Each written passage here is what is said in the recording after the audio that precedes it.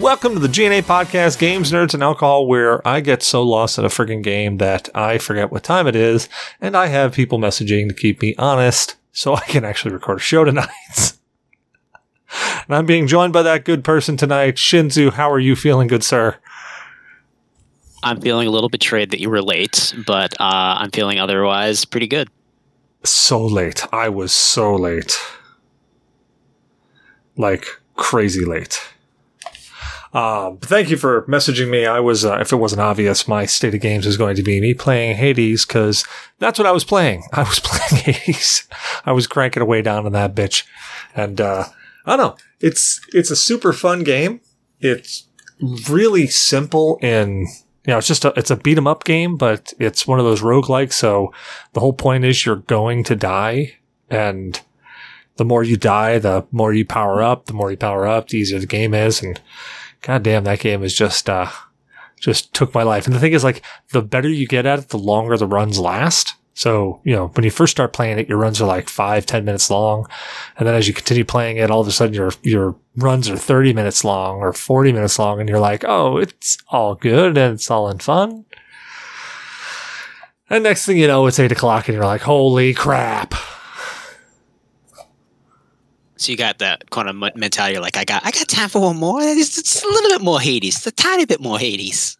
Just a little bit more. Just a little bit. You got any more of that Hades hanging around? I just want to see a little more of that Hades. Don't mind me. Don't mind this chest scratching. I just need some Hades. But yeah. So I'll just finish out my state of games quick. I also tried Resident Evil 4 VR on the Oculus. So okay. So here's the thing. One of the guys that was in the Discord a while ago, he's since left. Vintage came in talking about it, and I got to be honest, when he described it, I was very dismissive. Like, hey, cool, I'm glad you liked it. I was extremely dismissive. I honestly just thought it was a cash grab. I kind of was poo-pooing on Capcom for not spending time making making maybe a remake of it or something that I feel would bring more to the table. So I was kind of poo-poo on it, and I already messaged him, even though he's not talking to me anymore, and that's fine. But I already messaged him and told him, gave him a written apology of, hey, you know what? I was kind of dismissive. Actually, not kind of. I was dismissive of your opinion there. Kind of thought it was a cash grab. I didn't physically come out and say that, but I was just kind of like, hey, glad you like it. And then kind of, just really sweeping it under the rug type of thing. But I got to admit, it's really well done. I do think in the grand scheme of things, just per Capcom, I think it's okay that you were like dismissive because they've done so many bad things lately. If any indication is they're just licensing out their rights for Resident Evil to anyone who's willing to buy them. I don't know if you've seen, we talked about briefly the Netflix version of Resident Evil, which was absolutely horrendous. And then previous to that, the movie that happened that was filmed during, I think it was 2020, that came out where it was just, yeah, they hurt people on that one. They filmed that one and they fucking hurt people. Like, when they filmed that thing, I have no idea how a writer sat down and said, this is how it's going to play out. Because I remember back when, we were still in high school, that whole trailer idea we had for the Resident Evil 2 movie, like if we ever decided to actually do it, you pretty much just take what they already gave you. When you make a game, you have to kind of decide, or when you make a movie, you have to kind of decide who the main character is going to be, and you can't really split between 4 or 5 different people. So I was going to make the movie about more Leon Kennedy, and then give Claire Code Veronica, so that way you can really kind of concentrate on the main character that I think would have really highlighted that movie really, really well. And I think that what they did to Claire Redfield in the Welcome to Raccoon City was pretty bad. So, okay. I'm not going to say that everything in Welcome to Raccoon City was top notch, because it wasn't by far. However, whoever made that movie was obviously trying to give fans of the video game, I'm going to say specifically, fans of the video game, like, some fan service. There were they changed around a whole bunch of little things And I'm kind of okay with it. So welcome to Raccoon City. And I didn't expect to really jump into this. We were going to go in another direction, but I got to jump into this because I actually watched that movie recently. I forgot it existed and I actually swept it under the rug because I was like, oh yeah, why the hell am I going to watch another Resident Evil movie? So they took Resident Evil 1, 2, and 3 and like mashed it into one movie, which I'm kind of okay with. Like, there are little things in there that I'm like, well, I wish they would have extended that out a bit more. Leon Kennedy. Okay, this is where you're going to hate me. And I'm expecting for your friggin' your video to go mute and to get an angry message later. Leon Kennedy is not a great character in the games. I've hated him ever since I played him in Resident Evil 2. Now, granted, they played him in the remake of Resident Evil 2. I like him a little bit more. But I feel that the way that they went with it, especially in Resident Evil 4, where he's like, hey, it's been 7 years, and now I'm a special forces trained person, and I am, it's like, dude, you were a freaking rookie who could barely hold your shit together, and now all of a sudden you're this badass. See, I didn't like what they turned Leon Kennedy into later on in the series, but I love the fact that he was a rookie. First day on the job, like, we've all had a job. Not necessarily that involved us kind of popping in on a zombie apocalypse, but we've all had a job where we've shown up to, and you're like first day on the job, and it's utter chaos, and you have no idea what's going on. And you're like, holy crap, what do I do? And that's why I really love the character, because every time they have one of these games, it's somebody who's been, trained. They're used to these sort of things. They've been in the situation where terrorists are attacking, or this is happening. You have this dude who's like straight out of the academy. He's coming into the town. He's really trying to do the best he can do. But, I feel like if they just did him justice as like a character, actually gave him more than like that one-dimensional pretty boy character face, and gave him some dialogue and some character growth in the movie, he could be a really amazing, interesting character, which is why I was really hoping they were going to do that, but they turn him into a lazy himbo who is always napping. And I hated that. So here's the thing that I actually loved about, so now, I've already said I hated Leon's character in the games. I've never liked him. I actually liked his character in this because it was a stark contrast from everything you've seen Leon turn into. And he was acting like a rookie. He was acting like that. I have really no clue what I'm doing. Nobody's telling me what to do. Everybody in this town is pretty much going nuts. And then what I dug a lot was his character growth, because somewhere just as scene 2 or act 2 started, all of a sudden he gained a spine. And it's like, all right, well now he's actually turning into like, okay, so they rushed it. Like, they could have made that movie about an hour longer, in my opinion, and spent a little more time on things. So they rushed his character development, but they actually had a character development from a lazy, I'm listening to music as there's a fucking tractor trailer exploding in front. All right. Yeah, that right there. Like, how that do you right sleep there. through that though? Like, bam, explosion. And he's just sitting there listening to his music, all like whatever. And then the dude walks in on fire. And he's still not paying attention. And then finally he's like, oh, I smell barbecue, and wakes up. No, see, and that's why I loved it, because that's not the Leon that you see in the video games. And I loved that they made it so, like, he was a rookie. So, like, even when you start off in Resident Evil 2, the game, he's not a rookie. He's running around. He's a fucking crack shot. He's not a rookie. He's not acting like a rookie. He's not talking like a rookie. He's like getting headshots first time out of the gate. And it's like, brah, that doesn't work. I think that really depends on the player, because I definitely wasn't a crack shot when I was playing Leon. I missed a lot when I first started playing that game. I'm just talking about the FMVs. Like, it starts off, Claire's like, and he's like, get down. She drops, bam, plugs a guy right in the dome. I mean, that's fair, but he does miss a couple other shots. But I really do enjoy the video game Leon over the movie. And I'm going to be really honest. I never finished the movie. I couldn't get past like 15, 20 minutes.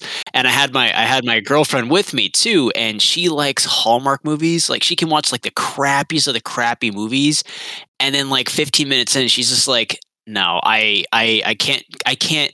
Her main beef though wasn't Leon. Her main beef was the fact that they destroyed Claire Redfield. Like, they took Claire Redfield and her brother Chris and that relationship they had, and they completely did disservice to that one. It was such a mess. So they did change around a bunch of stuff in this movie. And as I said, there's a lot of it I'm okay with. Some of it I'm not. Claire and Chris's relationship, like, as I said, they were trying to cram 3 different games into this movie. And they even had a little touch of Code Veronica in there. And that's why I say, like, if you haven't watched it to its completion, granted, okay, I love bad movies, so I forgot to say that when I started off. This is not a great movie. This is not a winning, like, Academy Award friggin' movie. This is a terrible movie. However, all the little nods that they do to the video game, like, okay, so if you got 15 minutes in, then you saw where they made the reference to a Jill sandwich. And you remember that reference that Barry made back in the first game when the ceiling came down and almost crushed her? Like, all these little nods back to the game. Somebody literally, I swear to God, all they must have done was went through and went, all right, let's take all these really little lame things out of the game and let's put them in a movie. And they looked at him and went, well, we'd have to be in a mansion for that. Like, yeah, let's do that. Like, but we'd also have to have, like, a truck driver crashing his truck to do that. Like, yeah, let's do that. Like, but there were 2 different games. I don't care. Let's do that. Like, that's just in my mind's eye. That's what I saw. Yeah, basically what they did was they probably had a Reddit MAA and were like, what do people want to see in a Resident Evil movie? And they're like, oh, Jill sandwich, all this other stuff. But like, I would have preferred it if they were going to make a Resident Evil movie, if they would have started off with Resident Evil 2, like the actual events of Resident Evil 2, and then they would have went back and did like a 6-part miniseries for the very first version, because there's so much information in the first game that I think it'd be better suited for a miniseries rather than an actual movie. And then I think Resident Evil 3 would have been a fantastic movie as well. It kind of shows what happens to Jill Valentine, and then they can kind of skip until they hit Code Veronica, and they don't have to go to the Resident Evil game that took place on the ships that was like the Game Boy game. Like, they could skip that one entirely. But see, and that's, I loved, like, there were so many nods in the movie. And like, as I said, I'm okay with how they compressed 3.1 games into a single movie. Like, they gave Wesker, like, they changed around a bunch of characters, but still kept them kind of in that same feel. Like, one thing that was really bugging me, and I'll grab you a second. The one thing that really bugged me is when they went to the mansion and they first did that flyby into the mansion. Like, I loved how all of a sudden it was the events of Resident Evil 1 and Resident Evil 2 happening simultaneously. Because that's one thing that in the games always bugged me, that Resident Evil 1 happened, these guys came back from this mansion, and then everybody's like, oh, it was nothing bad, really. And then all of a sudden the town gets taken over by zombies. I mean, those 2 events really should have happened at the same time. Like, they're going to check this off as the town is like falling under chaos. And that's what they did in this movie, and that was one of the things I loved. I want to touch on that point, but I want to go back a little bit, and I want to say, like, I think we could all just agree that if they ever redo these things, please stop making Wesker wear sunglasses all the fucking time. Make him an actual character instead of like, oh yeah, there's the bad guy right there. Every time. You've got to watch the movie. Every time. You've got to watch the movie because he doesn't wear glasses. He doesn't wear glasses. He does not wear sunglasses the entire movie. In the new thing, and the minute he turns like super bad in the new series, he puts his glasses on, and you're like, okay, whatever. But one thing about the events that happened in Resident Evil, the original timeline was that Resident Evil 1 happened, and it was like a month afterwards. That's when the next apocalypse happened. Like, it was the mansion happened, and they had some dogs, and you had like 1 or 2 stray zombies that got out. But it was really the events of, you know, William Birkin's death and him spreading the G virus in the sewer to the rats that really caused the secondary outbreak. And Umbrella was in the process of containing the outbreak that occurred in the Arklay Mountains. But when the other one happened, it was like, oh crap, we can't deal with this both. And then they just nuke the city. Just nuke it. Well, but that's the thing, that in the first Resident Evil, they talk about hikers and stuff being attacked. And then the Bravo team was going out doing a search. They found the mansion. They crashed. But at the same time, it's like one of those, if you take a look at how the disease would have traveled, by the time hikers were being infected and whatnot, those rats would have already come in with the T-virus and started to make their way through the city. So you would have already started to see some sort of infestation in the city. Maybe it really would depend on how active the hikers were. Also, it would have also depended upon like how much damage their bodies occurred through the attacks. Because remember, it was the dogs, the crows, and I don't think they crashed. I think the crows ultimately did them in the thing. I think they circled the. I think the writing was that they circled the chopper and they got inside the engine and forced it to land, and then they all left. Do you remember the remake? Oh, Resident Evil and Resident Evil 0? Yeah, Resident Evil remake where they actually showed what happened. Like the guy was fiddling around trying to figure out why his helicopter went down, and then the doggos got him. Vaguely. And and it was basically you couldn't leave the mansion because there was like a pack of the Doberman pinchers on the outside. So if you left, you would have gotten chomped on. But they all stuck really close, and it takes time. And the mansion was really out there, and it was one of those things where it was so far off the trail that only like a few hikers could potentially get there. And any times you'd have something wandering around like that, I don't know if it would spread that fast. So that's also something else I want to point out is that the mansion being that far out there, there's got to be serviceable roads to it. There has to be. Like you don't have that big of a build. No, if you think about this logically, you can't have that big of a building with that much stuff in it without some sort of serviceable road to it. I think there was an explanation in the game, though. Like when they actually built it up, they had a service road. But then after the service road after the mansion was built and they had a helipad, the service road was then discontinued and just basically left to overgrown. So it was more like a hiking trail at that point in time. So there is a road there, but it's really overgrown. And they just really use helicopters to get in and out of this facility. But that would still not explain. So even if it being that far back there with that service road, that would still not explain how events happening at the mansion, because that mansion was way far gone. Because you got to keep in mind, that mansion was populated. It wasn't exactly like there was only like a couple of people there. That mansion was over top of a laboratory. That mansion was populated. So when they get there, that mansion is in full friggin' I'm done mode. There's already things breaking out, making it into local, and I can guarantee you, no matter how good Umbrella thought that they were, there were things making out. So that's why the events of the movie where they're compressing everything happening simultaneously, basically the events of Resident Evil 2 and Resident Evil 1 are kind of like coinciding. You know, basically they went off, like they went, oh, hey, we're going to go check out Bravo Team. They went off to find Bravo Team. And they're in the mansion at simultaneously the village or the city of Raccoon or Raccoon City is literally starting to fall. Like the people are starting to riot and zombies are outbreaking. So by the time they get back, it's like, oh shit, like it's a full on outbreak. I think overall, like if somebody ever went back and like redid it and wanted to do justice, I think the events should be very close together. Absolutely. But I also think that, you know, they need to take into account that the Arclay facility was always meant to, like, everyone always asks, like, why did they build this in the middle of the forest? Why did they build it in the middle of Antarctica, like what they did with Cord Veronica's place? And it was because they hinted that the Arclay facility was always meant to distribute the virus. But it was falling into disrepair, and the facility itself was understaffed, surprisingly enough, and the workers were working way more hours, which is why one of them went insane and broke the tank, which then released the shark. And that's when a lot of the other issues happened too. So that was something else. I'm sorry, you reminded me of the guys going insane. So one thing that they never did, and there were so many nods in this movie to the games. Like, for instance, the truck driver driving where he grabs a sandwich off his dashboard and he eats it. And he hits the woman.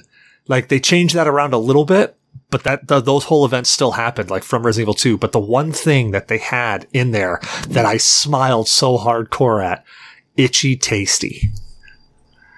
Do you remember that?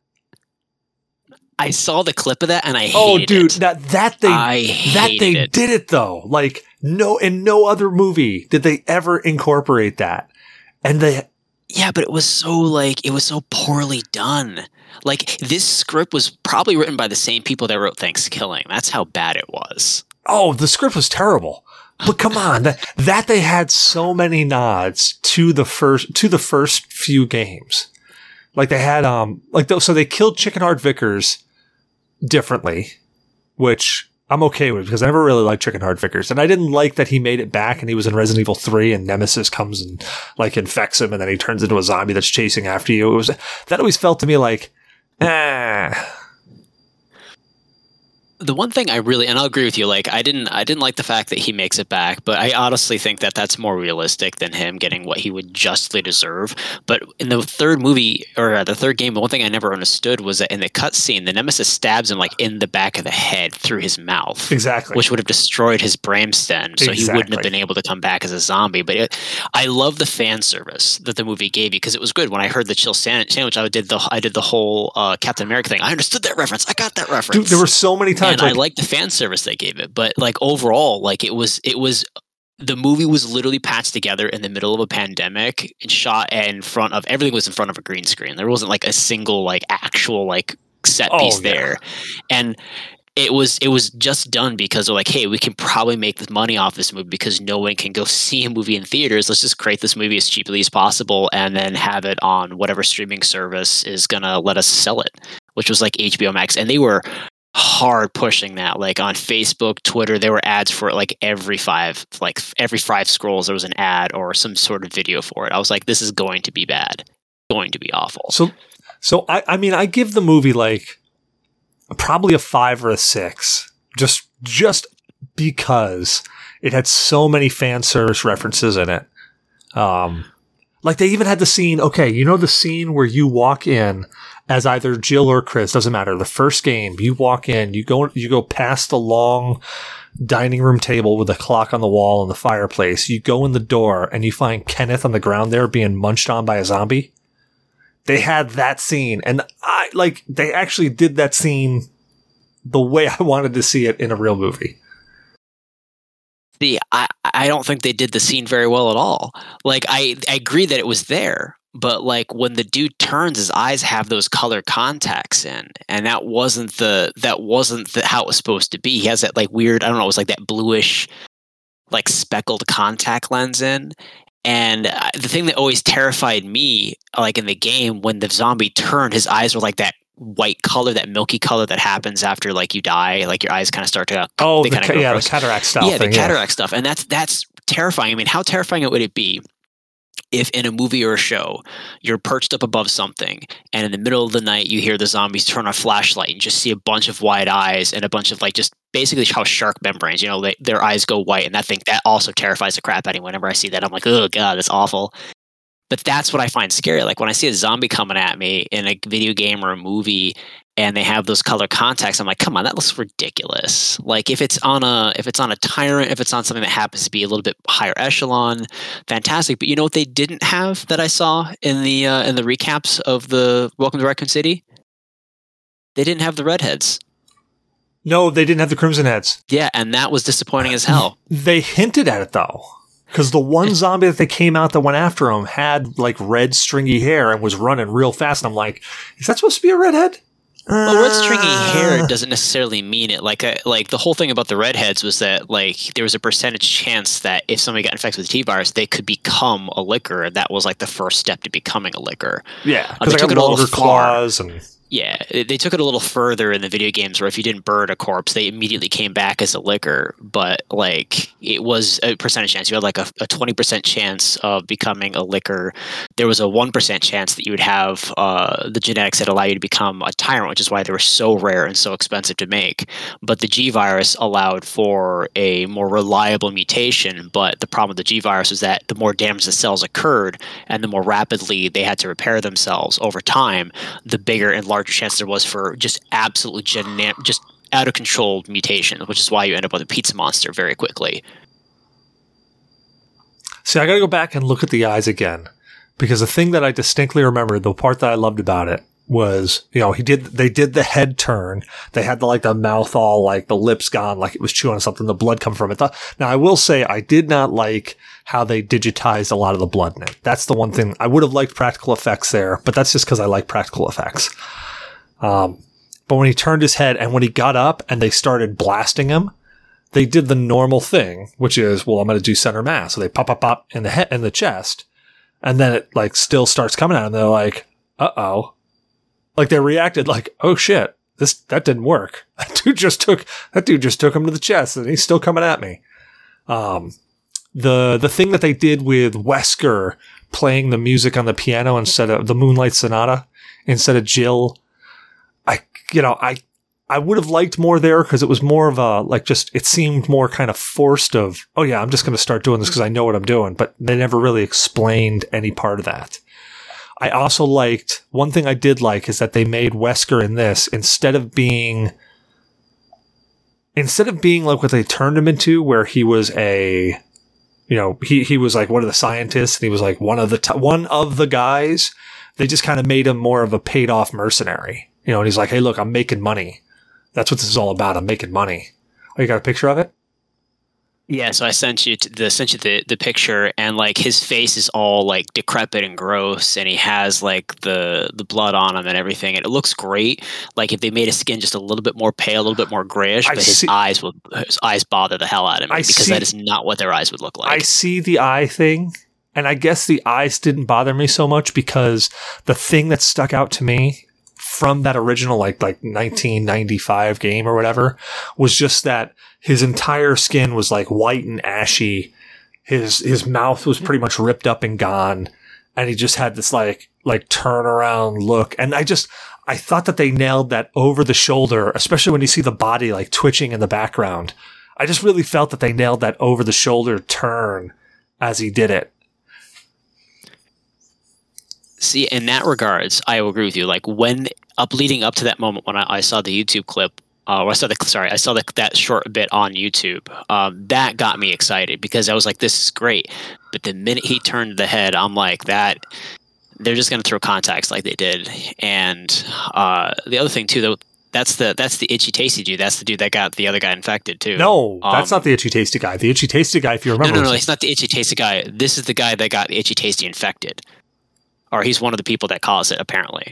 So there's inside lore, all the zombies that are in the thing, the very first one you run into, that was a person who had such a key player, because that's why he's just kind of out and about in just the generalized area, was apparently because he had more to do with what was going on. And it was just really interesting to see in the movie, or at least in the movie, what they tried to do with it, and they tried to make the characters. And I also don't like how. And was it the Resident Evil one with Mila Jovovich, where they howled or screamed when they died? I was like, that's dumb. I always thought that when they died, the whole gasping, that was creepy. Well, yeah, because they're already I would imagine dead. When you're a Kenneth. Yeah, absolutely. But imagine Kenneth, that's if you were ever to have run into somebody, you run into a zombie, you're not initially going to assume that they're person, they're undead. Yeah. So you're in the facility, you're there for a rescue mission, and that's why I liked Kenneth, and I felt bad for Kenneth as well, because the poor dude wasn't trained for this thing. Goes hey, how can I help you? And then gets completely chewed upon. Yeah, he just walks up and he's like, hey, are you okay? Yeah. And then just throw it. And that's the Resident Evil remake, I think was for the GameCube, right? Where they did the redid Resident Evil 1. Yep. Yeah, that was really well done. They literally go in there seconds after it happened, and then they shoot the guy. One thing I don't like is that they keep shooting the zombie in the game, right? And then they turn around, the zombie opens and closes the door. I'm like, they know how to open doors. What the hell's going on right now? They figured out how to open doors. Oh god, we're all screwed. The other thing too, I really wish they would have done in the movie that they didn't do, or from what I've seen or what I've heard, was that when in the games you have to go around, you have to find all the puzzle pieces to unlock the doors and all those other things. Yeah. Well, that was always done because when the facility went down to lockdown mode, the key card readers no longer worked. That got disabled. So you had to have the keys that were distributed upon. You had to have all those things. That explains why you had to kind of run around everywhere. I would have loved it if they said, no, we're not going to do this. And they just smashed the glass, and that would have activated a trap that basically said, okay, we have to do something along those lines, because if we don't do it, it's going to cause additional problems. Also, were the crows in the movie? I don't remember if like the crow scene. There were crows in the movie. Like, would they go outside and there were crows? They did find crows. In fact, during one of the opening scenes where they're in the restaurant where you first meet Jill and Wesker and all them, a bird actually smacks against the window and dies. And they find a bird later that's all like busted up and grossed and pretty bad. So it looks like they combined the crows slamming into glass, like the Doberman hitting the glass too. In the game, when we go down the hallway, the dog hits the glass but doesn't go through, and then later on, another thing. Did they ever do the clock tower? Please tell me they did the clock tower. Oh, in Resident Evil 2? That wouldn't be funny if situation. No, so they didn't have the tyrant in this one at all. So that's the only disappointing part is that they didn't. But again, I'm okay with it because the tyrant is supposed to be the pinnacle of this massive, it's supposed to be the pinnacle of their bioweapons. For them not to show up, I'm okay with it. Because I would expect that you would see him in the next movie saying that they made another movie. I doubt that they will, but if they made another one. One thing I want to highlight, though. There's not going to be another one. Honestly, with the amount of fan service that they did, I would love to see what they tried to do. But the one thing, and I don't give a shit what you say, I'm going to call you a friggin' liar, how they did the lobby for the RPD, that looked great. When you first see it, where Leon comes in, I'll agree with you. It looks fantastic. It looks great. I just, you know what they were also missing? They were missing that dude that welcomes Leon into the police station for the first time. That really cool dude who unfortunately dies. I would have loved to have seen him in there, and I didn't want to see him die this time around. I thought he should have been, he should have basically made it a little bit longer, had more to contribute. But it was kind of also like a startling moment where like you're not really sure what happened to him in the games, and you come back to him like 20 minutes later, he stands up and he's like, "I'm gonna get you now." Yeah, so like in the first Resident Evil 2, that was placed off by the detective off in one of those hallways. But then in the remake, they actually made it a guy that like shows up and shows you the rope and he's all wounded and stuff. I don't know, man. Like there was a lot of great fan service in this movie, and like just for that fact, I enjoyed it, but I do enjoy bad movies. So we'll say that the movie was owned by Stars, so which is funny to me. So, so like the Stars Entertainment Channel apparently is what made Welcome to Raccoon City. For $25 million USD was the budget, and taking to the fact that it was $25 million USD. I mean, I should give it a lot less crap than I have been giving it, but I will say if you enjoy really crappy movies, like if you watch The Pastor or Lamageddon and you thought those movies were a laugh riot, you probably will like Resident Evil. If I didn't have the history I have with that franchise and how great that franchise could be if they just stop retconning stuff and they just stop saying more power and now we're going to have Leon Kennedy fight 40 lickers at once and he's going to have a toothpick to defend himself and all this other stuff, like it could be an actual like terrifying notion. Like it was one of the first games I played as a child where that truly terrified me. Like I legit had nightmares after playing Resident Evil, like absolutely horrific nightmares because of that game, and it was wonderful. Like I played that game in the middle of the night and like something would fall downstairs, like the dog would knock something over and I would be like, "No, they're coming to get me." Oh my God. I think that also makes, I think because you have such a beloved childhood memory of it, it also makes you incredibly critical of anything that could possibly come out. Oh, absolutely. It's like near and dear to my heart. It's basically like they decided to do a live adaptation of Final Fantasy VII. Oof. And they decided that, they were going to basically swap everything around, and it wouldn't make microbrew games very happy at all. I know that for a fact, and I think that you itself would basically be like, oh God, if they cast Sephiroth as basically that Eminem looking guy from the Lord of the Rings movie that's coming out on Amazon Prime or something along those lines, it wouldn't make you very happy, like if they change those things around. So like I think that goes to basically for anyone, that if someone has like a very big love for a particular series because that's kind of what they grew up on, they're going to judge it harshly, which is why I think that a company that decides to lease, license, purchase, or create something on that platform needs to have that into consideration, because Raccoon City, Resident Evil, has a very large following. And a lot of people expect a lot of things. It's like when Disney got, Star Wars. Everyone's like, you better do this justice.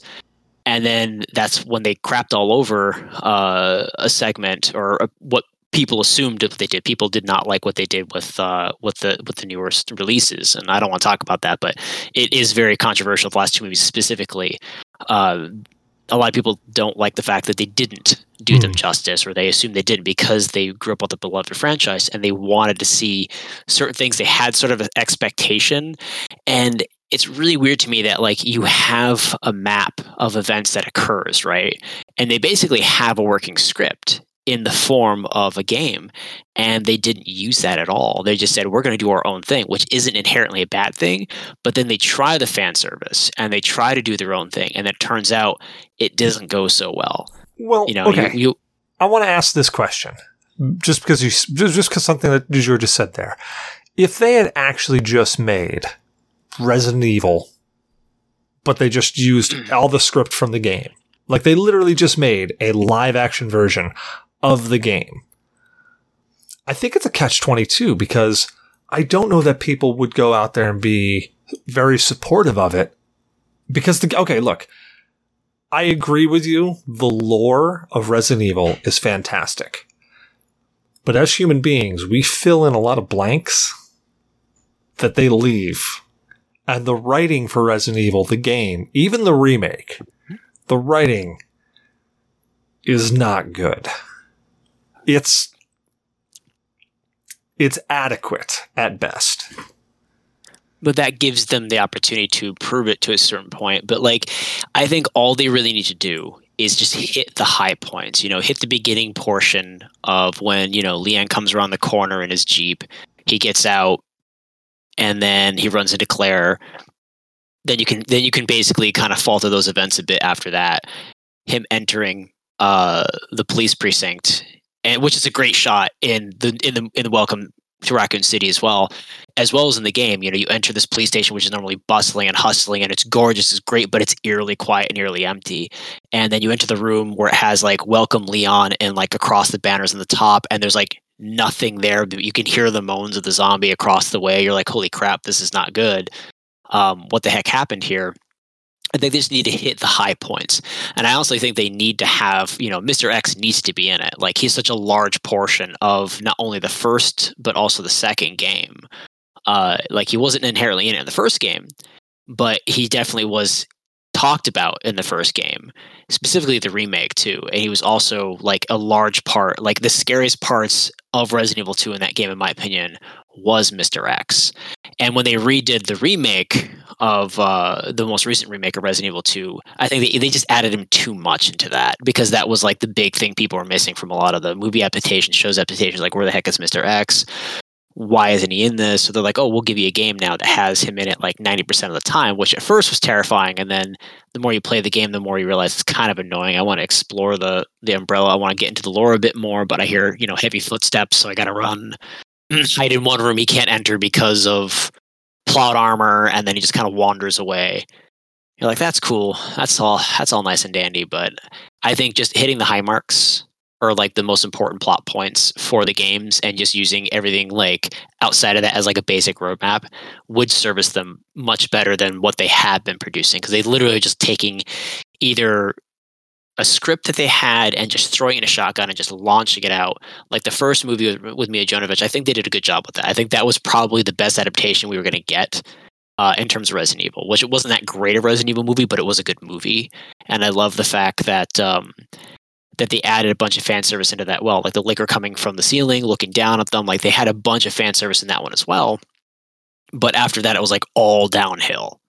See, and that's one of the reasons I think why I liked this Welcome to Raccoon City, because they took the first 3 games and they really only touched on the high points. Like, they didn't focus on every little minute detail.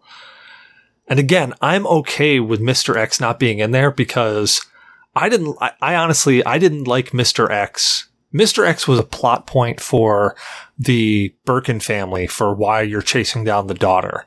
But they really kept the daughter almost like out of this movie. Like she was there, but she wasn't really there. Oh, wasn't Mr. X also not he was put in there to also kill all the remaining policemen too, right? Like he was there specifically to eliminate certain individuals. He wasn't just there to capture, Sherry. I don't think he was even there to capture Sherry. William Birkin was going after Sherry, but I don't think Mr. X was really wanting to go after Sherry. I think his job was to basically clear a bunch of stuff out, including like the liquors and things of that nature. And technically, he was supposed to make way for what was the name of the unit? The Bravo unit, was it? Nah, the one that Hunk was part of, right? Oh yeah, I'm sorry. Yeah, Hunk. Yeah, to make room for Hunk so he could retrieve the G virus samples. I honestly I'm really fuzzy on the details of Mr. X.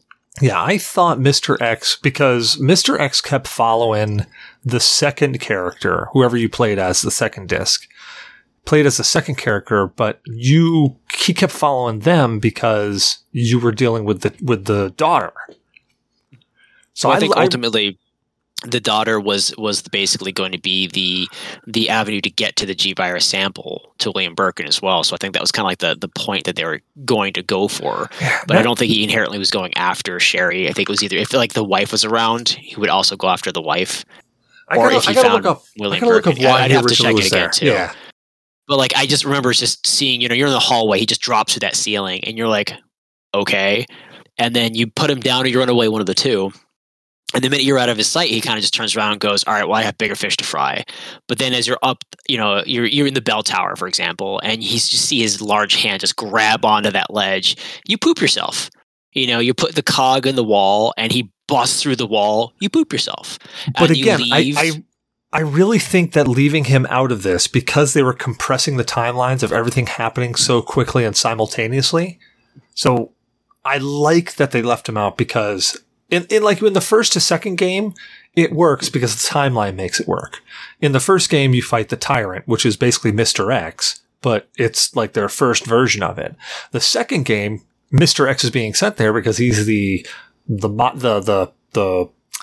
whatever you want to say, the refined version of the Tyrant. So in that, the timeline works, but in this movie, I don't think the timeline works nearly as much because they compress everything down, which I gotta keep saying, I really liked that they did that, because it really felt like there wouldn't have been that much time, and that just for plot points in the games, if that Bravo team or that Alpha team came back at all, and they were like, oh my God, they're zombie, like enough people would have listened, even back in the 90s.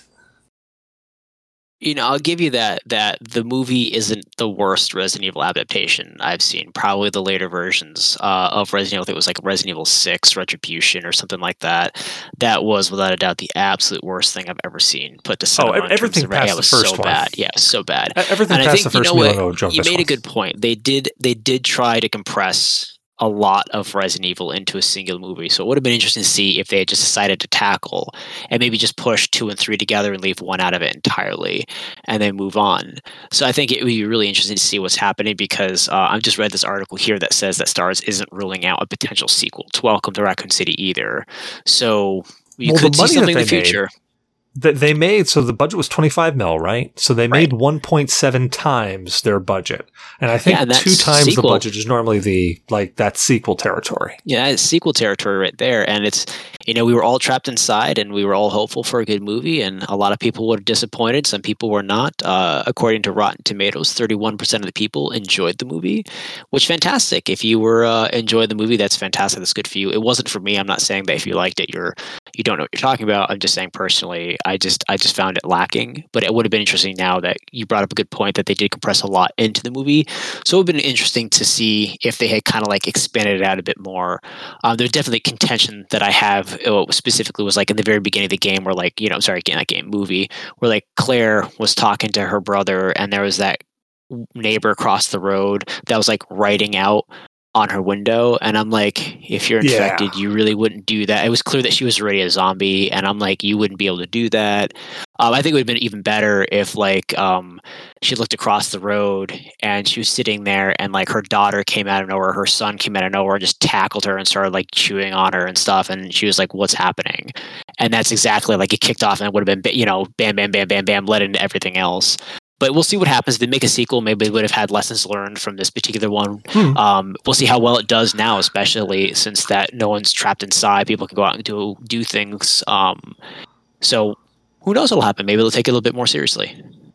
Well, that's so something that you actually pointed out there. Something that another thing that, and I keep finding things that I enjoyed out of the movie. Granted, again, now I want to point out to anybody listening, it is a bad movie. I am a lover of bad movies. Okay, let's put that out there. I want to keep saying that as a disclaimer. But you actually pointed out something that they didn't touch in like any other movie, at least none of the Resident Evil movies that I can recall, of where they had a person transitioning into a zombie. And that person that you're talking about, the neighbor writing on the thing, where they're like, oh, well, she's obviously a zombie. I didn't take that as she was obviously a zombie. I took it as she was starting to do that transition. And when she wrote the itchy tasty and on the window, I'm like, holy crap, this is where they're like, she's finally flipping out. See, I would have normally said agree to you, but the contacts she was wearing said that she flipped. And that's why I hate the contacts, because that's such a great thing. And I can't remember the name of it. There is a zombie show on Netflix that has like 2 seasons to it, and they actually did it right. So you don't have these weird color contacts in. So in the beginning, when the outbreak first started, they identified that people were running at you, and you didn't know whether or not they were just running from something. They were running at you to eat you. You had no idea. Their eyes were perfectly normal. But as the show progresses and people who were normal were like fewer and fewer and fewer, and their eyes started getting milky, you were like, oh, they're a zombie. I can tell that right away. But then like it was always that terrifying part where you found this one person whose eyes weren't completely milky. You're like, are they? Aren't they? Like, that's terrifying. Like, I'm going to either shoot this person because I think they're a zombie, but if they're not a zombie, I'm murdering somebody. And that conundrum, I think they were missing within Raccoon City. You know, like with Leon Kennedy, for example, in the games, he's out there in the middle of nowhere. This woman on the ground tries to bite him in the foot, tries to shake her off, can't shake her off. Eventually shoots her. But then he points his gun up, and there's all these other people. Some of them look really, really torn and ragged. Others look fairly normal. And their eyes are normal, but all the ones that look like they've been through heck and have been obviously dead for a while, their eyes are milked over, but the other ones are not. And that right there is like, oh my God, what's real, what's not? Who is a zombie? Who's not a zombie? What the hell's happening? And I think they missed that mark a bit, and I'm kind of saddened by that. So I actually got to go back, and I'm going like I think you're being a little bit too critical on the eye thing, because the eye thing is a bit of a cosmetic. Like, you could really go any which way. You could go like eyes go completely black. But I mean, I think you're being a little critical there, but you keep mentioning it, which makes me want to go back and really take a look at their eyes, because like that chick that was writing Itchy Tasty, I don't remember looking at her eyes, or honestly, to me, her eyes looked normal.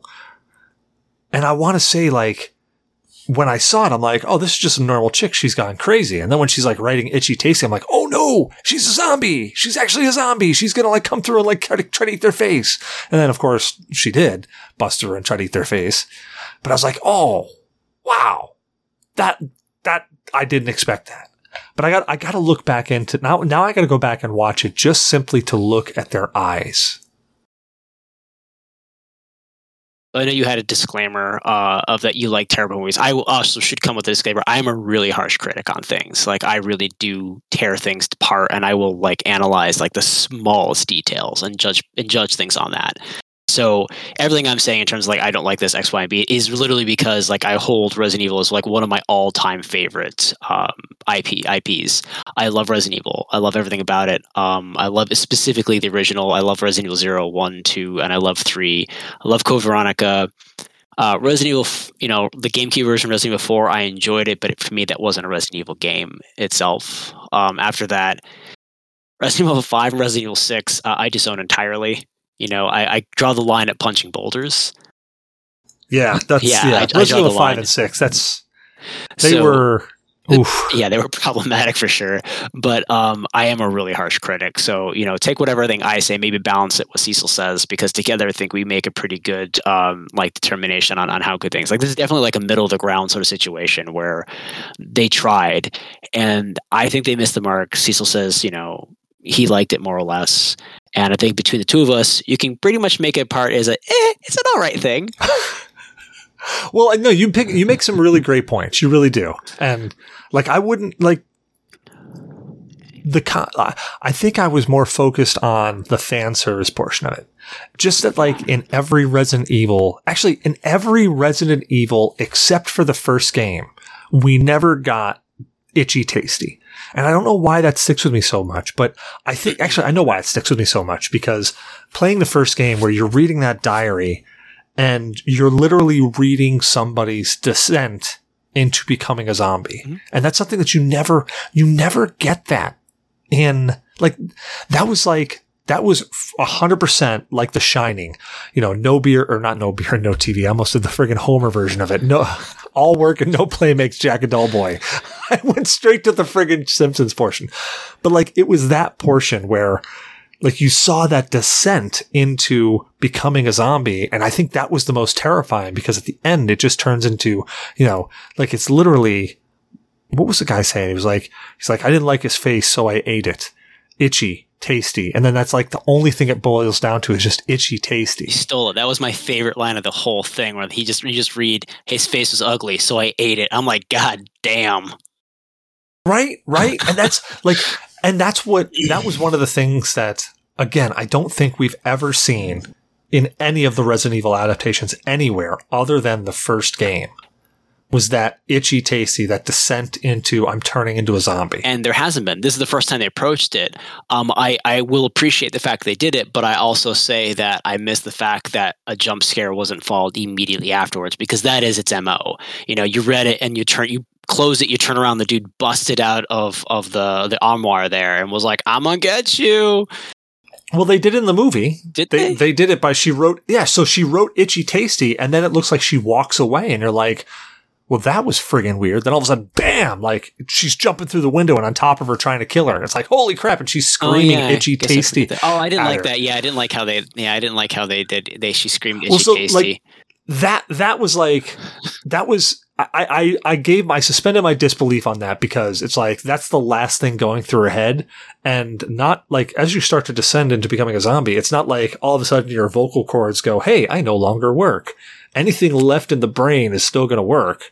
So if the last thing she's remembering is itchy tasty, of course, that's the only thing she's going to scream. And I'm like, okay, I'll suspend my disbelief on that, just enough to say that would be what they screamed. I didn't like it. I thought it was kind of lame. I really would have liked it if she just jumped in, tried to eat her face, got her brains blown out.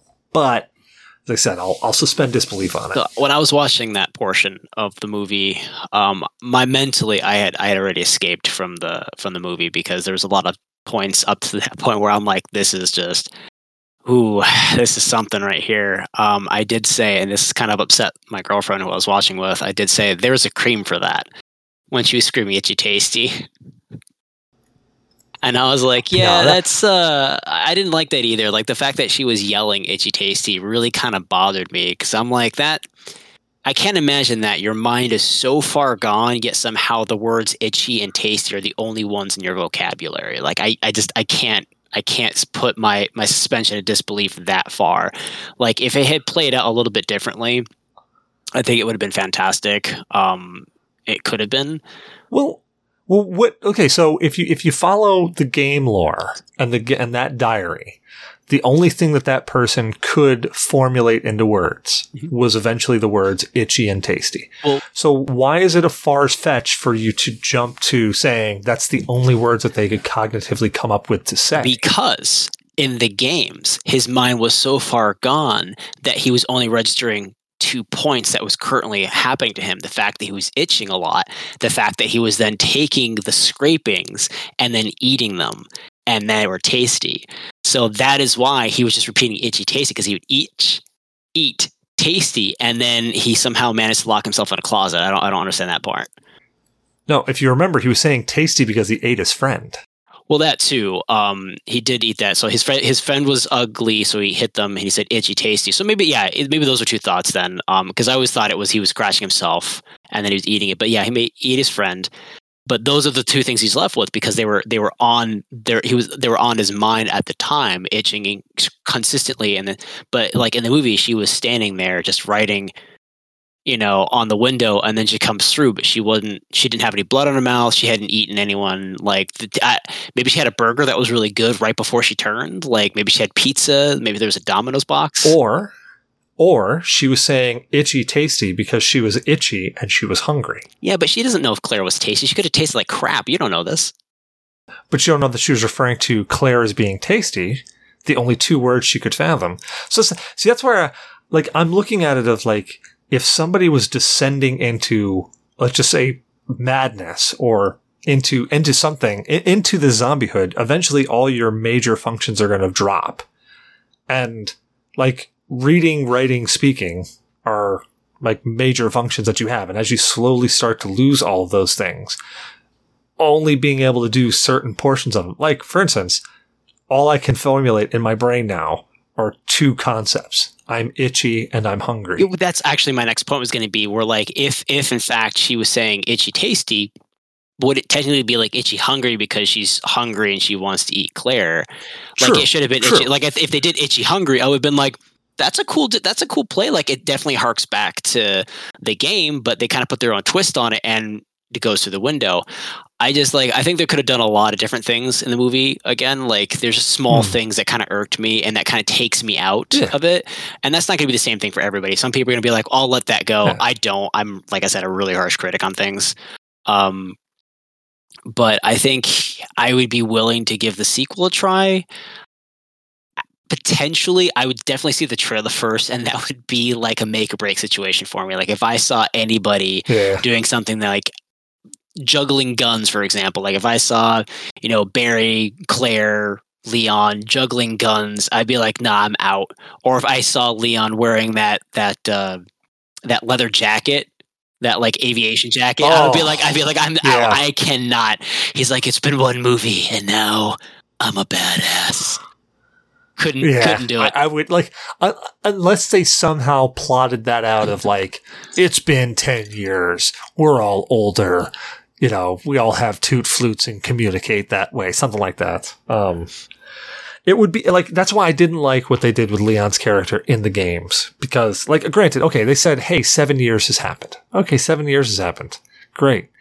But all of a sudden it goes from 7 years, he's been highly trained, he's going out here, and all of a sudden he went from, I'm a complete and utter, like, and that's the thing that bugged me, is that he was never really a rookie. He never acted like a rookie. I will say the biggest thing that bothered me about the movie was the fact that Raccoon City was completely owned by Umbrella.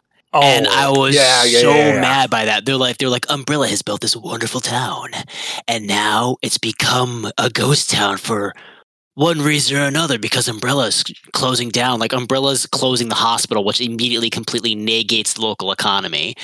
And in the games, it was Raccoon City was there. It was just the medical facility was built by Umbrella, and it was graciously donated by Umbrella. And it was like they made it seem like Umbrella was the big employer of the area. Kind of like when you have a city where like the hospital's the big employer, the lab, the manufacturing place here's the big employer. That's what they kind of made me feel in the game. They did the same thing in the Netflix series too. Like they literally move into a town which Umbrella has built from the ground up, and then they have like a bunch of hubs that are owned by Umbrella. I'm like, can we just agree that Umbrella isn't this trillion-dollar company that basically buys towns and then just has them nuke on a whim? Like they literally will build facilities. Umbrella was a facility that sorry, not Umbrella was a facility. They had built the hospital in Raccoon City because they wanted an underground facility that was updated, that was going to basically make the Arclay Mountains obsolete, and they were going to shut that one down. But those were still going to be the hubs to release whatever they had after they had perfected it. Because Umbrella's always been the company that was like, hey, we're going to become, we're going to make weapons of mass destruction based upon X, Y, and B, but also we're going to go ahead and make something that's going to allow us to control masses, basically become, gods among men, and that's going to be the wonderful thing that we're going to do. And I'm like, this is kind of weird and twisted. Like, they're accepting all these government contracts, but they're also kind of like on the side trying to bake themselves super powerful, which is, you have Albert Wesker created the Wesker virus. You had Veronica created the Code Veronica virus. You had, oh my God, I can't remember. I forgot his name, but William Burke, and I blipped on that, created the G virus, and he ingested a unmutated form of it. So he had like the purest form of the G virus, whereas, going through everything else, the rats ate the G virus and then mutated it. So that's why everyone else didn't become the thing that William Birkin was becoming. And all these individuals that had basically become superhumans had perfected their version of the virus, which is ultimately what Umbrella wanted to do, not for distribution for the masses, but for themselves. I think it was I can't remember what game it was. Albert, I think it was maybe 5. Was it 5 or was it 6? Where Albert Wesker kills the head of Umbrella at one point in time, and he basically says like, "I've become death," and he basically just kills the dude. He's like, "I've already perfected it," and Albert Wesker had perfected his version of the T virus. But it was actually not. So he had to keep taking the injections to kind of like balance it out. Otherwise, it would cause massive mutations. And that's why he hated going against Veronica's, because Veronica had fire powers, apparently. So when she threw fire at him, he's like, "Oh, no, I'm out of here," because the fire damage would cause his cells to deteriorate quickly, which then causing them to replicate and eventually go out of control. And I think in the Resident Evil 6, you fight Wesker and you punch a boulder, which is stupid. But because of the amount of damage he took in that fight, he becomes, Pizza Monster kind of deal again. They just mutate out of control. But I really want, I want them to make another movie like this or another series that kind of really highlights what they have done, the accomplishments of individuals who have taken place within the games themselves, and be like, "Hey, this is really cool. You have so many variations of the virus, but none of them are really, viable. They all have their plus and minuses." I don't know. Yeah, I would.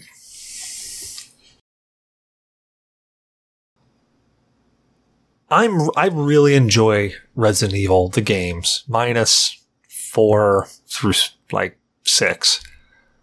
But I really enjoy them. But I think I enjoy the lore more of them, because it always made me scratch my head of like, well, that wouldn't happen.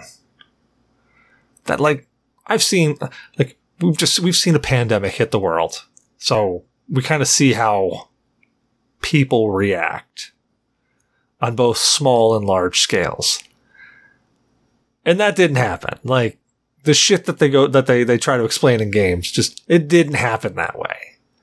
So I guess I'm a little more open for a retelling of the stories. I guess it's kind of like with Silent Hill, like. The first Silent Hill movie. Actually, I'll give you all the Silent Hill movies. I have a really, Silent Hill is that game for me where I played that game and it terrified the hell out of me. Like, to the point of I would hear a door open downstairs on the Salem house, and I'd be upstairs and I'd go, "Nope, not going down to check that." I would blockade my door and I'm just like, "Nope, stand right here until morning, until I can see the light. And I can see that there isn't any ash monster about to rip my face off." See, I remember when we were driving back from your place, you dropped me back off at home. We went right through that town. We started going over that hill, and went from completely clear to foggy, and then the radio kept cutting out. And then we were looking at each other, and we're like, nah. And we started talking about the what ifs would happen. And I made that quote. They're like, "Oh no." Oh yeah. Oh, I remember that. I remember that quote to this day. You think I'm gonna be that guy running around a mansion, getting my ass chewed off by a zombie? Hell no! I'm gonna jump out of this car, smoke a road sign, end this shit quick. Yeah, dude, and the way you delivered that night was just like, no, hell no. Think I'm gonna be that guy? Run around a mansion, get my ass chewed on by zombies? Nope. I'm gonna jump out this car, smoke a road sign, and that shit quick. I almost crashed the car fucking driving. And honestly, would have been the best alternative, honestly, to run that shit. Because the minute, if we crest that hill, and that radio was doing like whole like static shit from like the Ring or bullshit like that, and there was somebody laying in the road, car off to the side, I'd be like, just run them over. Like, I was gonna go right over. They're like, oh, my daughter, no, just run them over. And let's just not do this. Was that your kid? Sorry. Like, no, that was like, there were so many instances of that when we were growing up. Like when that happened, like weird things would just kind of occur, and we'd be like, oh my God, it's the end of the world. And we had a great time. It was such a great time. Oh yeah. But like, the games aside, like the movies, I'd be okay with the retelling as well. I want them to do like, they just have to hit the fine points. Like you can't like rewrite Star Wars, for example, and like take out Luke Skywalker, or you can't rewrite something. I mean, like, no, I disagree. Like, I think the problem they ran into in the Legends of that one is that they made him too powerful, and I think if they just kept him as a character and they kept him kind of like semi on the more powerful side, but just kind of made him more relatable, it would have been a lot better. And then definitely get away from him if they want a continuation. But in terms of like Raccoon City, like you can't take out Leon Kennedy. You can't take it. You'd alienate an entire fan base. Like you can't. No, it'd be like the movies that they made for Silent Hill that you were talking about. I really liked the first one they did. I think they did a really good job of that one. I think that was probably the best adaptation for a Silent Hill movie you're going to get, period. Oh, but it was completely different than the first game. Like, so different. But I liked where they went with it. That was a retelling, and I'm like, they hit a lot of the finer points. Like they got how it happened, or like how they ended up there. They got the general atmosphere. They got that the creepiness of how like the nurses moved in that movie. Like they took so many of the fine details that made Silent Hill really creepy. I'm glad they didn't go with the babies. Like that would have been a little much. That would have been a little disturbing. Yeah, a little disturbing. A little baby. I think the little baby gremlin things. But like they had so many of the good points. Like the Pyramid Head was great. They did a great job with Pyramid Head. The dude in the bathroom. Well, that's the best part, is that like Pyramid Head was not in the first game. Like never was in the first game. They took so many things from Silent Hill as a whole and compressed them down into that movie. And it was like, I liked that. I was okay. And like even the main character in the first game was not female. It was a male. And they were driving to Silent Hill. They saw somebody run across the road. They jerk the wheel. They crash. He wakes up and goes, holy crap, I need help. And then Sybil's right there being like, dude, you need help. To be fair, if they had cast Sean Bean as the husband, if he was the lead role, everyone would have known he would have died. Like like he was not getting out of that shit alive.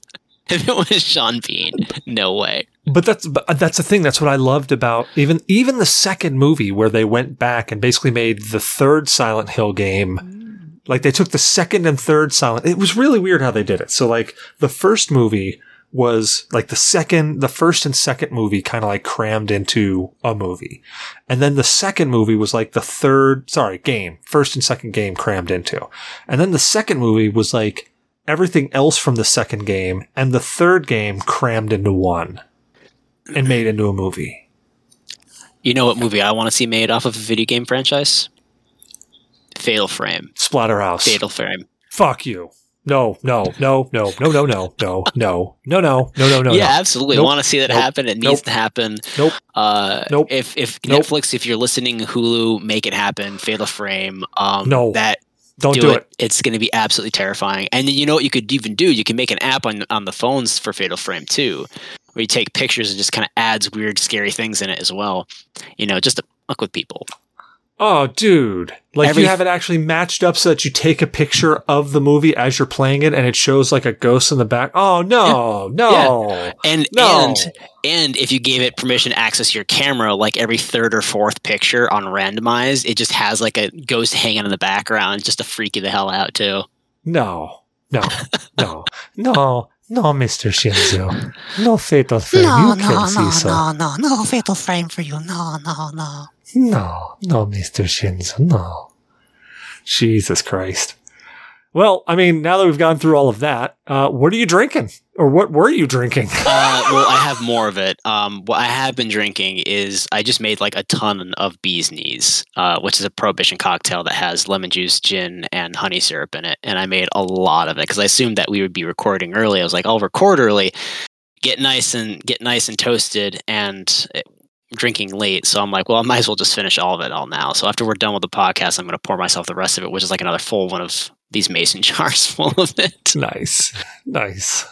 But I think you know what we should do is one of these times we basically talk about some of the old horror games we want to see made into either a series or a movie. Because I think like there are definitely some old IP horror games that can definitely be easily made into a really decent horror movie. Like Alien Isolation, for example, would be a great like mini series or like a nice short that somebody could do. Alien Isolation was good. Evil Within. I don't know about Evil Within. Like, I really think that the reason that game is so good is because it's like Outlast. Because the game's so good is because it's the immersion.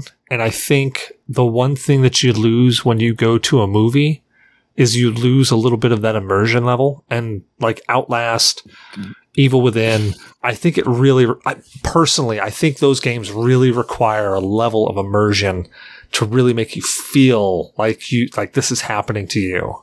I feel like they could do it, and I feel like it'd be very plausible.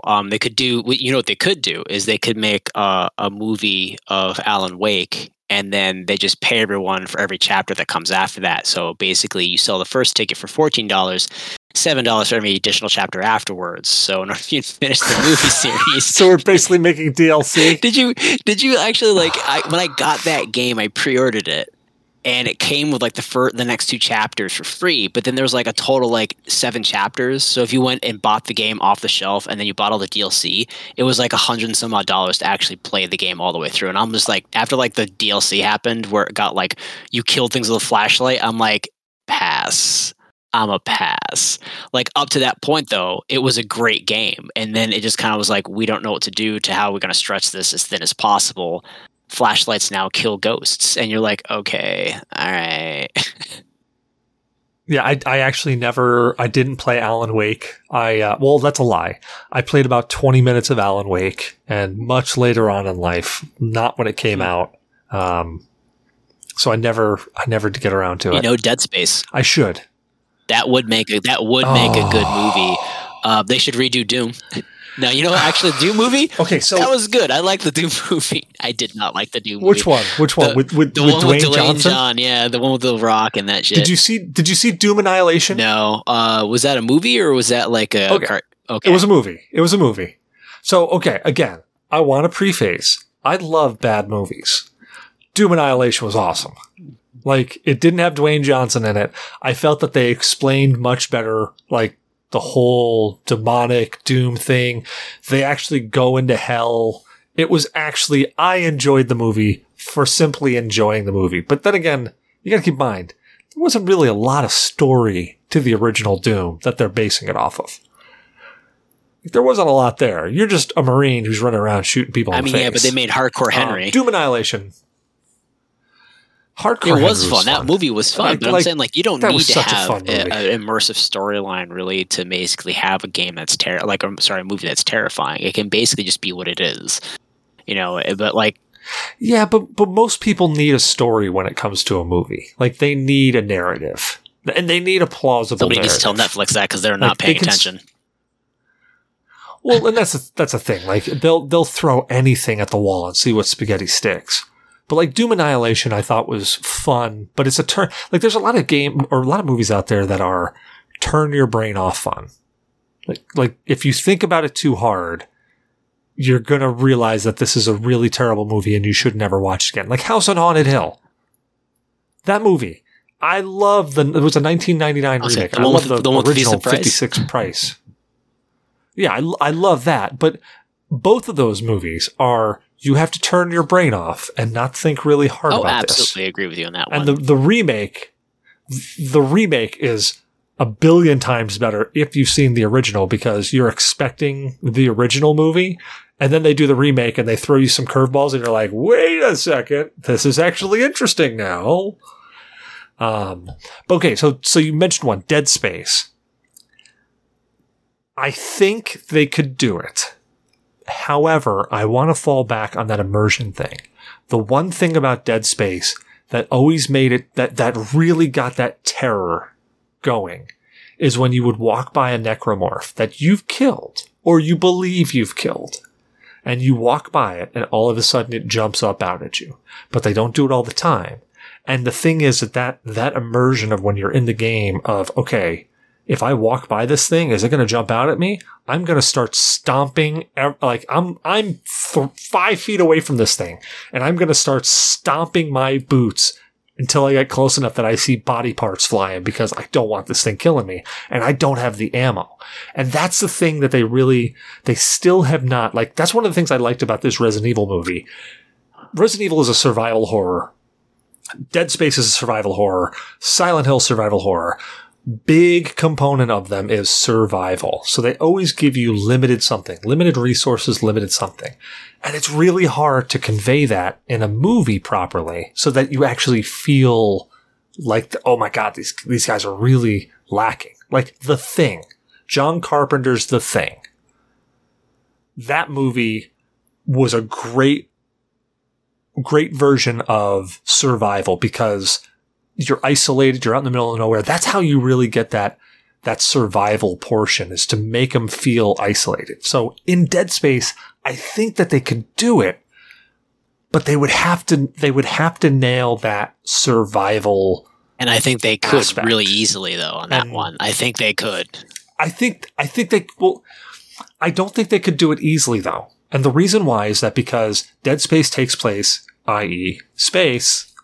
So yes, it's easy to get you to feel that isolation and claustrophobia in space, but a majority of people don't have an analog that they can give to what it's like being in space. So like with John Carpenter's Thing, most people have been outside during winter. So most people can have the comprehension of, it's cold, I need to stay protected. But they don't have an analog for space in the same way. So it's a lot harder to get that survival. I think they could set it up. I think it'd be pretty. Maybe it wouldn't be as easy as I'm thinking, but they've done things similar to other horror movies that have taken place, and Event Horizon, for example, did a good job of making you feel sort of isolated from very things. And it was like one of those, you had a ship and suddenly the ship is gone sort of situation. So like maybe they could do something like that. We've all had an instance in our life where we were with people and then maybe we kind of got separated from them at one point in time. So we can somehow identify with that aspect, or the concept of just being in space in general, like being in a giant vacuum and not having, like, we all think about it, Plan to Mars kind of deal. We all could put ourselves in that situation and say, like, what would it be like to be on a vessel that used to be populated by, thousands of people, and now really no one's there. Like, I've been in a mall before where I've gone to a mall that's, most malls are on their way out. Back when I was a kid in the 90s, they were a bustling hub of socialism, socializing and like that. So I could walk into a mall today and it's mostly empty. In my back of my mind, I'm like, zombie apocalypse is happening. Like, everyone's gone. So I don't think it's too far-fetched to be able to set that up, that sort of isolation feeling. And I know part of it's immersion to get that terrifying level of dead space that it does produce in the game. At the same time, though, I think pulling people into a movie is kind of just what movies tend to do if they're well written, and I think that will just take care of that immersion. Like, I don't foresee him stomping on corpses to separate limbs, but they can leave that sort of section out. Like, that can be kind of like left out in the favor of other things. As I said, I think that they can do it. I just think it'll be tough to nail it in the Dead Space narrative. I'm interested. I would love to see it happen. With the new Dead Space game coming out, if it does well, maybe that's something we'll see coming down the pipe. We'll see Isaac Clarke, or maybe we'll see something different. Like, I liked what they did with Dead Space, and then they released the animated movies for Dead Space. because they weren't telling Dead Space, like they weren't telling the Isaac Clarke story. They were telling the stories around the Isaac Clarke story, which I liked. I really dug. It's the same way like I dug what was the on-rail shooter for Resident Evil?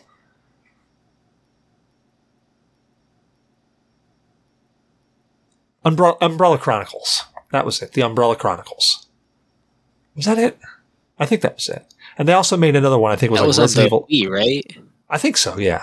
Yeah, I think they made another one, Chronicles, which was like Resident Evil Outbreak, where you played as survivors that were like happening in the Resident Evil in Raccoon City, but they weren't the main survivors. They were just other people. They were just, that was such a good game, but it was unfortunately hampered by the fact that it really required its player base to be active. The minute people stopped playing the game, it was impossible to beat. So like I'd play the game, really enjoy it when I had a good squad, but the minute person A quit, it really kind of just immediately hampered it. I think if they had just tweaked the game a little bit more to basically be like, all right, now you only have 3 people, 2 people, 1 person, it basically just dumbed down what you had to do, like maybe made the enemies a little bit weaker kind of deal, like just give you a fighting chance. Instead, they're like, you're gonna die is really what it comes down to. Like someone quits, they turn into a zombie too, so you're gonna die. Yeah, they didn't do level. They didn't do scaling when people were there and people weren't very well. And the AI was terrible too. So like when you joined a game, the AI would basically be running into walls. But I think as long as they made it enough money on the first Dead Space, the minute that second Dead Space came in and they had the needle scene, that's it. Yeah, that needle scene in would be absolutely horrific and so good. Oh man, yeah, that was a great scene out of Dead Space 2. And honestly, like Dead Space 3 wasn't a terrible game. I enjoyed it. I think the one thing that they nailed in Dead Space 3 was the co-op, the 2-player. Oh yeah, I loved it. I loved streaming it with you. It was fantastic how I think we streamed that for 3 weeks. And it was a little bit. Yeah, it was like over 3 weeks. We streamed it, and there were occasions where I would hear children crying or children laughing, and I'm just like, that's really weird. And you're like, what do you mean? What are you hearing? And I'm like, I'm hearing children crying and laughing. And you're like, well, I just hear elevator music. And I'm like, you're shitting me. Like you can't hear this? What's happening right now? And then you walked off the elevator and everything flashed to blood. And I'm just like, I see flowers, dude. Like, what are you on? You just immediately assumed your partner was high on something. Well, and because I had played the game before in that multiplayer portion, I knew to pay. That was one of the things I told you when we went into that. I was like, you got to pay attention to this because I remembered playing it with my brother, and we didn't when we first played that game. We did not know that it was going to do that to us. So we were going through and we weren't we would say things, but we would ignore them. It would just be one of those, that's weird. But we weren't we were so invested in what was happening to us. We didn't care what was happening to the other person. And then all of a sudden when we realized, and it was the time where, the toy soldiers, remember that? Where the barrels were all toy soldiers? I saw toy soldiers. You saw barrels. And then there was a birthday cake and you're like, I'm not seeing any of this. I'm like, dude, I am telling you, this is exactly what's here. I know you don't see it, but that's what I'm seeing. And you're like, okay, we'll go down this elevator because you're telling me to, but I'm not seeing any of this stuff. Yeah, and I think they need more games like that too. They definitely need more multiplayer horror games where they introduce you to certain things that are a bit out there at the same time, that have different things occurring on different people's screens. Because back in the day when we play on Super Nintendo and Nintendo 64, PlayStation 2, those sort of things weren't really that possible. But now with today's technology, very possible. And it's very plausible to have games that have almost entirely different scenarios with 2 people playing it. And that only adds a level of, depending on what you're if it's survival horror, you can add horror to it. If it's a mystery game or something of those lines, it could definitely add a layer of mistrust between you, specifically if you had a choose your own adventure type game and you your life along with your partner's life depends upon either your cooperation or your struggle between each other. Those sort of things playing on different screens could really lend to the storyline and the immersion experience. Well, games have capitalized on that since, they've got the suspicion games like Among Us, not to mention, and there are several others out there. I just can't remember any of them off the top of my head. Among Us. Well, I mean, like more like along the lines of where you play on them, but I'm talking about like games where you're both seeing something and something occurs that you might see that the other person doesn't. Adding a little bit more suspense in the game. Not like Among Us where like someone's the alien. This is kind of one of those situations where you're playing the game and like you might see on the screen, your partner suddenly holding a bloody knife, where on their screen they're just holding a bottle of booze kind of deal. Yeah, like you get like cool. small little hints like that there's something bigger going on, but you're not sure if it's like you or paranoia. Like I think a really cool concept would be Call of Cthulhu, right? Where like you have those visions where suddenly a room is normal, then there's like guts and stuff all over the room, or there's a tentacle over something like that. Like if one player in the game had those freakouts, and you have the choice of divulging the information or not divulging the information to your partner, and that could be, a consequence later on, where if you didn't have the ability to, like you and I have the ability to talk to each other, well, what if the game allowed you to talk to each other via like a scroll text, where you give in certain objects where you basically tell your partner this happened, and you don't tell your partner this happened, and that sort of affected the overall outcome of the game. Like, hey, if you didn't tell them that, it turned out you should have, or you didn't tell them that, or you did tell them that, it turned out that, hey, it turns out that you are in fact, a witch or something along those lines. Like, I think there's a really interesting way it could play out. I'm kind of bad at explaining this sort of thing, but I think that done right, it could definitely add like a lot to a game, and the replayability of it as well, for an extent. Like after, you play through all the scenarios, the replayability plays down, but initially like playing through it a few times will be quite the fun experience. Yeah, I could definitely see how that would work out. I would enjoy that too. Well, I think we're starting to go on to some crazy ass topics. So I think we should wrap up on that. I agree with you. So Shinzu, where can people find you at? At the moment, people can find me right here on the G.N.A podcast. I will say that starting Wednesday, I'm going to be streaming some games via Twitch. If it goes well, I will continue doing it. I'm going to start off my very first game. First 3 games to kind of like just test and kind of tweak things are going to be some of the worst reviewed games on Steam history. So it's going to be Bunker 58, Prelude, and Kitchen Simulator are going to be the first 3 games I stream. So that'll take about, probably stream 1 game for 2 weeks because they're pretty short. I think they were alpha stage games, pre-release games that were sold. But at the moment here, next week, maybe next Sunday, after my first official stream, I'll have the address I can give out, and you guys can join. Well, rock on. And I'm Cecil Xavier, your host. You can find me on Cecil vs. Games on Twitter, Cecil Xavier everywhere else, sometimes with an underscore, sometimes without an underscore. Hope you enjoyed the show. Don't forget to rate, review, and subscribe on your favorite podcast app. Reviews help people find the show, so if you enjoy listening to us, let other people know. You can find us on Google Play Music or Google Play Podcast, iTunes, Player FM, Spreaker, MyTuner, Your Listen, Spotify, iHeartRadio, and a whole bunch of other places. If we're not there, let us know. We'll upload there. You can also find all of our episodes on our website at www.gnapodcast.com. You can also find links to our Discord chat there, as well as articles, which just links over to Microbrew Gamers. So check him out. We're partnered with Humble Bundle. Humble Bundle is a game purchasing service with a twist. Allows you to buy games and donate to charity simultaneously. So go check them out. Put the !partner equals G.N.A podcast at the end of your link. That lets people know that we sent you. If you find a slider, put it all the way down to 0 for G.N.A podcast. We don't want your money. We just want to know that you went there. So that's the cool part. So if you're listening to this, so next week's show, there may or may not be. I'm going to be traveling. So I may not actually have a show to publish. If I do, cool. If I don't, sorry, we're taking a week off. But we'll figure it out. So we might do an impromptu show because I'm going to be up actually in the neck of the woods of Shinzu, D, Zyber, and all of them. So, and Gravemind because he lives up there now too. So we might sit down and maybe try to knock out an episode and then just give you a raw episode out there. See what it does. But don't know. Anyways, Shinzu, thank you for joining me tonight, man.